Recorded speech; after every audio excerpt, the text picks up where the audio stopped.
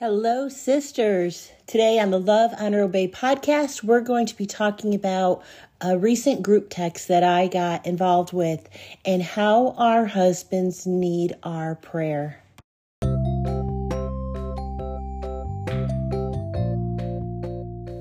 Welcome to Love, Honor, Obey, a podcast for wives to get rid of your BS. Yeah, so just recently I was part of a group text of wives. One wife started it and she sent it out to about 8 of us. And, one of those ones where your phone starts blowing up because everybody's responding and then, sending the emoticons back and such. So this group text was from the original wife. Her husband is having physical pain from a medical problem and he was losing his joy. So I loved it. She reached out to a sisterhood of friends and a sisterhood of prayer warriors. And she knew that, she could rely on us to hold her hand and stand in the gap with her and fight for her husband, his pain and his joy. And I added into my text, I said, our husbands are under attack right now and they need our prayers. Several texts followed my text. And one by one, wives asked for specific prayer for their husbands. Their husbands were struggling too, for so many different reasons. See, our struggles, our trials, our tests don't come all in the same size, shape, or form. And the couples that can look the happiest in church, they can be going through things also. And our husbands are so under attack because the enemy wants to take out men. He wants to take out the authority that men have in our lives. He wants to take over the leadership role of our families. He wants to cause division between man and wife. He wants disunity. So the texts are coming in and they're asking for specific prayer. All the different prayers on mental exhaustion, physical exhaustion. There's prayer for possible job changes. That alone is very stressful because a man is the provider of the home.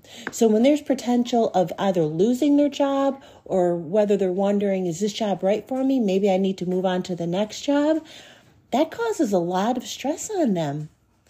There's hopes too for ministry work. Our men want to be used for God. They want to be used by God for His purpose, for His kingdom. And along with that, they come with the feeling of, am I adequate to do this? Lord, am I really hearing from you? More texts came in on health concerns. More texts came in on family problems, relational problems.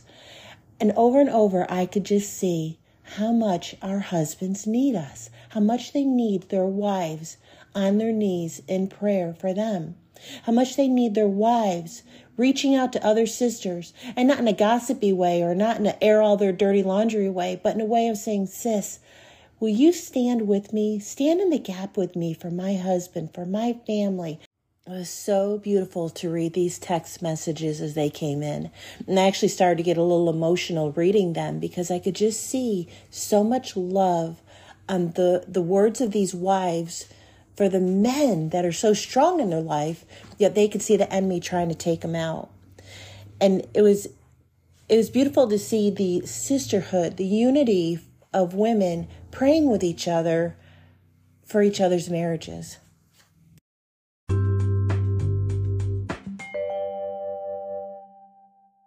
What's so important to remember is that we are yoked in marriage. If you remember back to Genesis 2:22, the woman was made by God and He brought her to the man. You're a gift. You're a gift to your husband.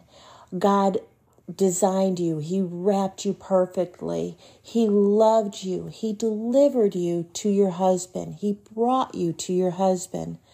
And then down in Genesis 2:24, therefore a man shall leave his father and mother and be joined to his wife.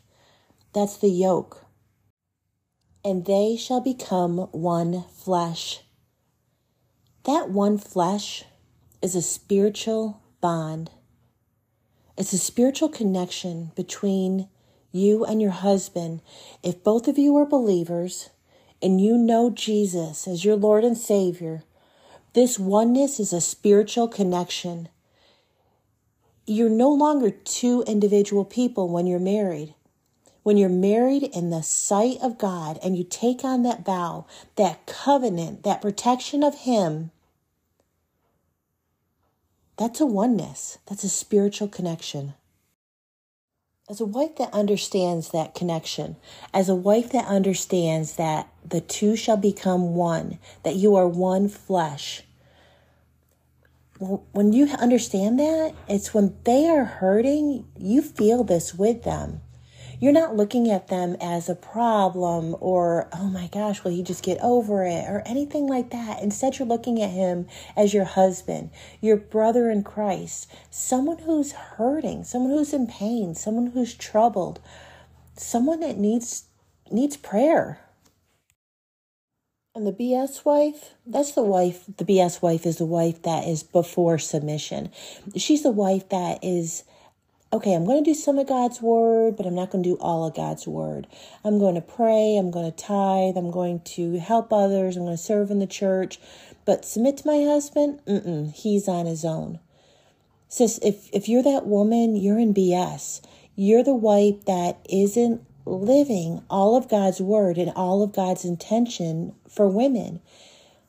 We are made to be the helper comparable to our husband. It means we're equal to our husband. However, it also puts a role on us that we're to be supportive of our husbands. We're to honor them and we're to help them. Sadly, the BS wife doesn't fully grasp that concept of being yoked to their husband as being one flesh. That's like the nugget that they just don't get that. They still see themselves as two separate people that aren't united in God's eyes through the marriage covenant. They understand that they got married. They understand that they said, I do. But the BS wife just doesn't understand. She doesn't connect. There's a spiritual bond between her and her husband. It's like when you come to Christ and you understand, like, Lord, you are my Savior. And then you ask Him into your life. And in that very moment that you receive the Holy Spirit, that the Holy Spirit then, that you're a new creation and the Holy Spirit now lives inside of you. Well, it's the same thing when you get married. When you're married to a man that is a believer, he has the Holy Spirit inside of him also. You have the Holy Spirit inside of you.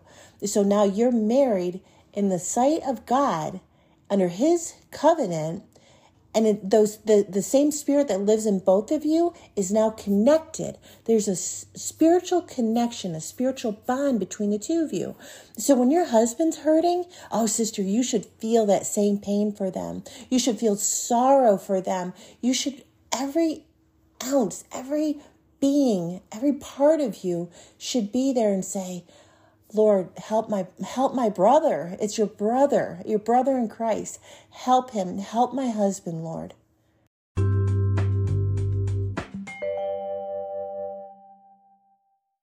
And sadly, the BS wife, the wife that is before submission, that she is just fully not submitting to the Word of God. She's fully not submitting to her husband.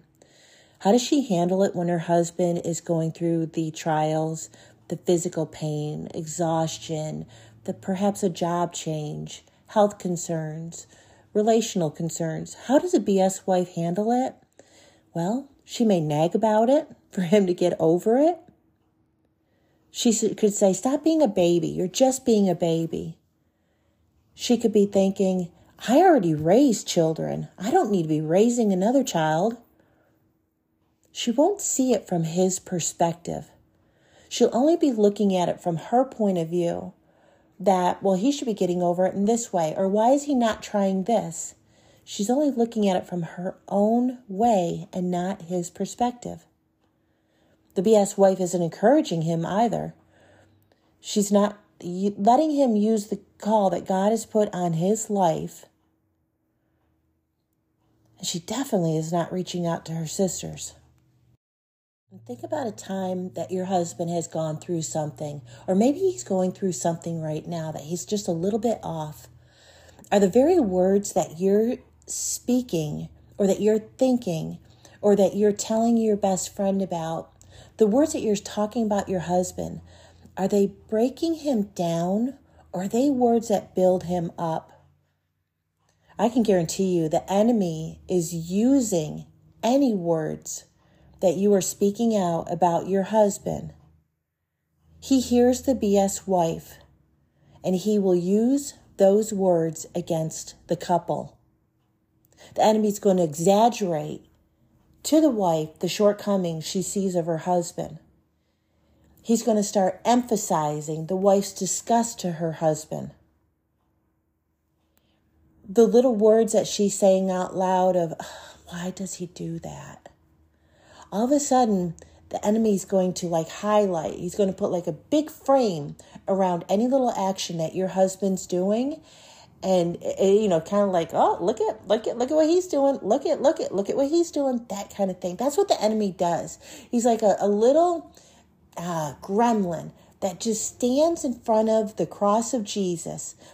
We need to be looking at the cross always, because when we are focused on Christ first, when our marriage is Christ-centered, that he's the glue to our marriage, then the enemy trying to get in there and divide us, the enemy trying to divide that spiritual bond, it's not as effective. Because the enemy is about division, and he definitely wants to divide marriages. And sadly, the BS wife, she's allowing that division to happen because she's not relying fully on that bond, that spiritual bond. She's not remembering that Christ united them in marriage, that they're one flesh now. See, when the marriage is divided, it not only affects the man and wife, it not only affects the husband and the woman, it now has a ripple effect, a bad ripple effect going out to others, because it's going to ripple effect to the children. And the children in your marriage, they can be biological children, they could be a blended family, they could be adopted children, they can even be spiritual children. They can be people in the church that you're mentoring, people in the church, younger couples that look up to you. And when the enemy knows that he can divide the two of you, well, you're going to be a mentor then, a bad mentor, a bad example to these other people and their future relationships, the future generations through them. It can have a bad effect on coworkers also, because when your marriage is divided and you're just in a grumpy mood because of it, now you go to work and you take it out on your coworker, who then the coworker takes it home to their family. They end up kicking the dog, yelling at their own kids. Do you see the ripple effect that the enemy tries to put onto us? Other family members, maybe you're calling your mom all of a sudden and you're complaining to your mom about your husband, because that's what the BS wife will do. She will go to all the women that are going to take her side, that are going to listen to her and give her a full out pity party. Stop, sis. If that's you, if you're hearing yourself in those words, you're still in BS. Practice the James 4:7 right now. Submit to the Lord. Resist the devil, and he will flee. Submit to the Lord. Submit to his word. Resist the devil. How are you resisting the devil? You're not calling your mom. You're not going to work in a bad mood. Instead, you're going to turn to your husband. You're going to start praying for him. Just like these women that started this episode, how they sent me the text message, how I was part of that group text. They reached out to their sisters, and instead of saying, my husband's doing this, my husband's doing that, no, instead they reached out and said, pray with me for my husband.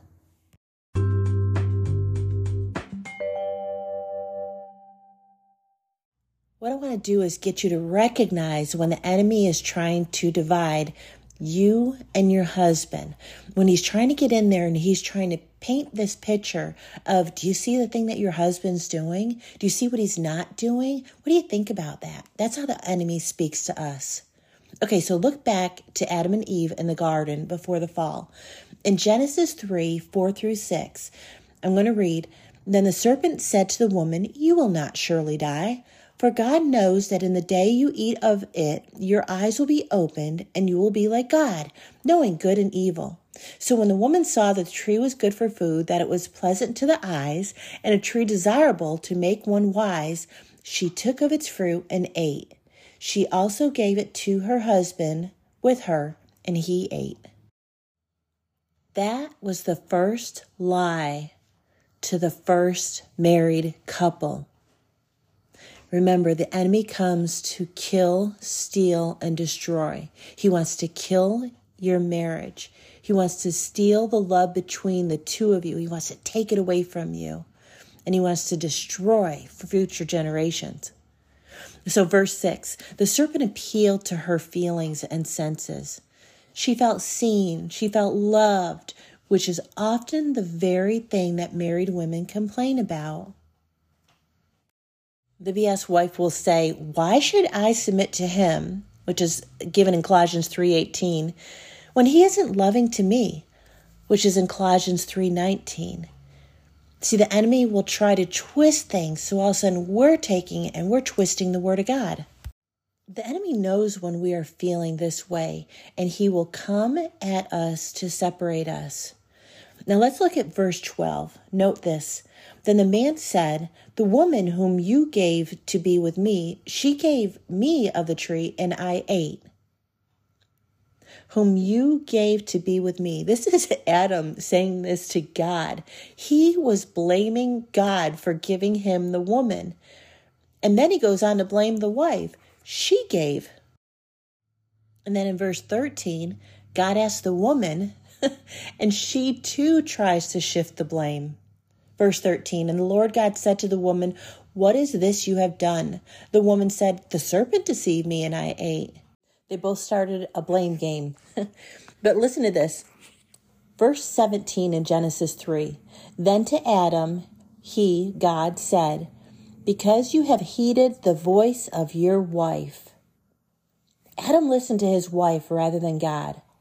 Now, let's look back. Remember in Genesis 2:16? And the Lord God commanded the man, saying, of every tree of the garden you may freely eat.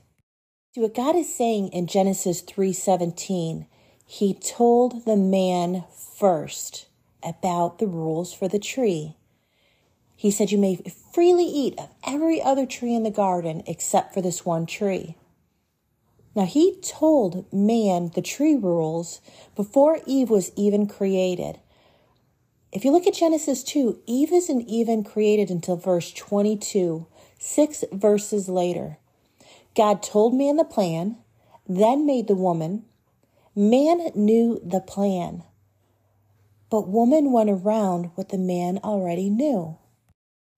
So Genesis 3:17 again. Then to Adam he said, because you have heeded the voice of your wife. Sis, if it's in the Bible and you know it, if you know the verses on submission, if you know the verses on what God's role is intended for wives, please, please follow it. Or you are going against God's word. Even if your husband is a believer and should know the scriptures, but he isn't following them, you should be. Romans 14:10-13 talks about the judgment seat, how we are accountable for our own actions. So even if your husband knows the word of God, but he isn't doing what the word of God says, it's still up to you to do what the word says.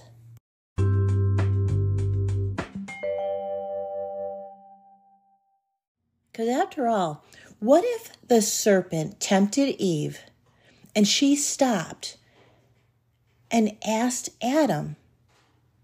Remember back in Genesis 3:6, it says, she also gave to her husband with her. So he was standing right next to her. So what if Eve stopped and she looked at him and said, what do you think? Should we do this?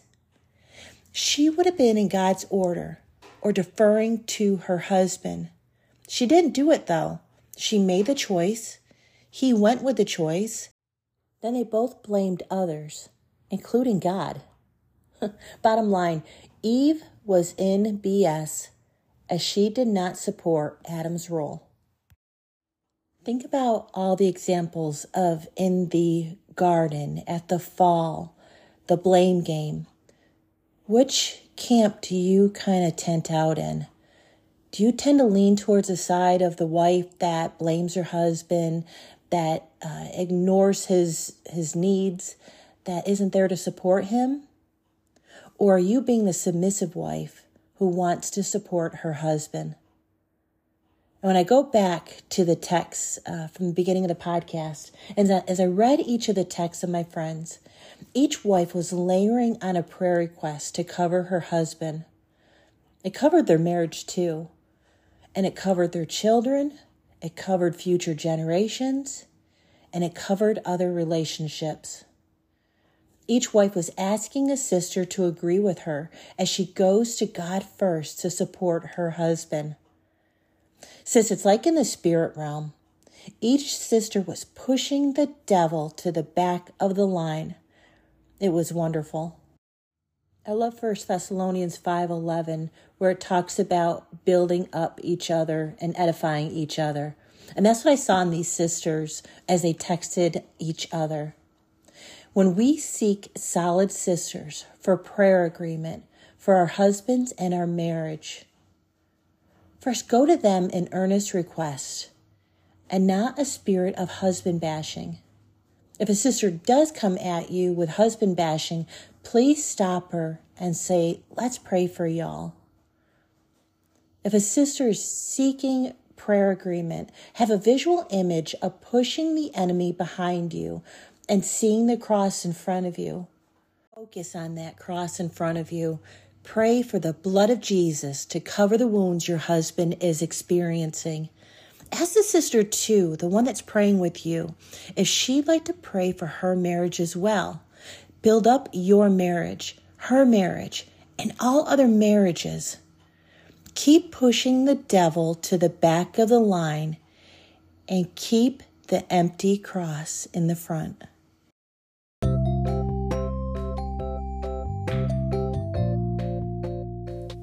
Thank you for listening to Love, Honor, Obey podcast. I'm Carrie, and I'm so grateful for your time.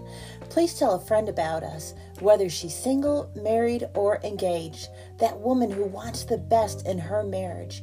Be sure to subscribe and follow along. God bless.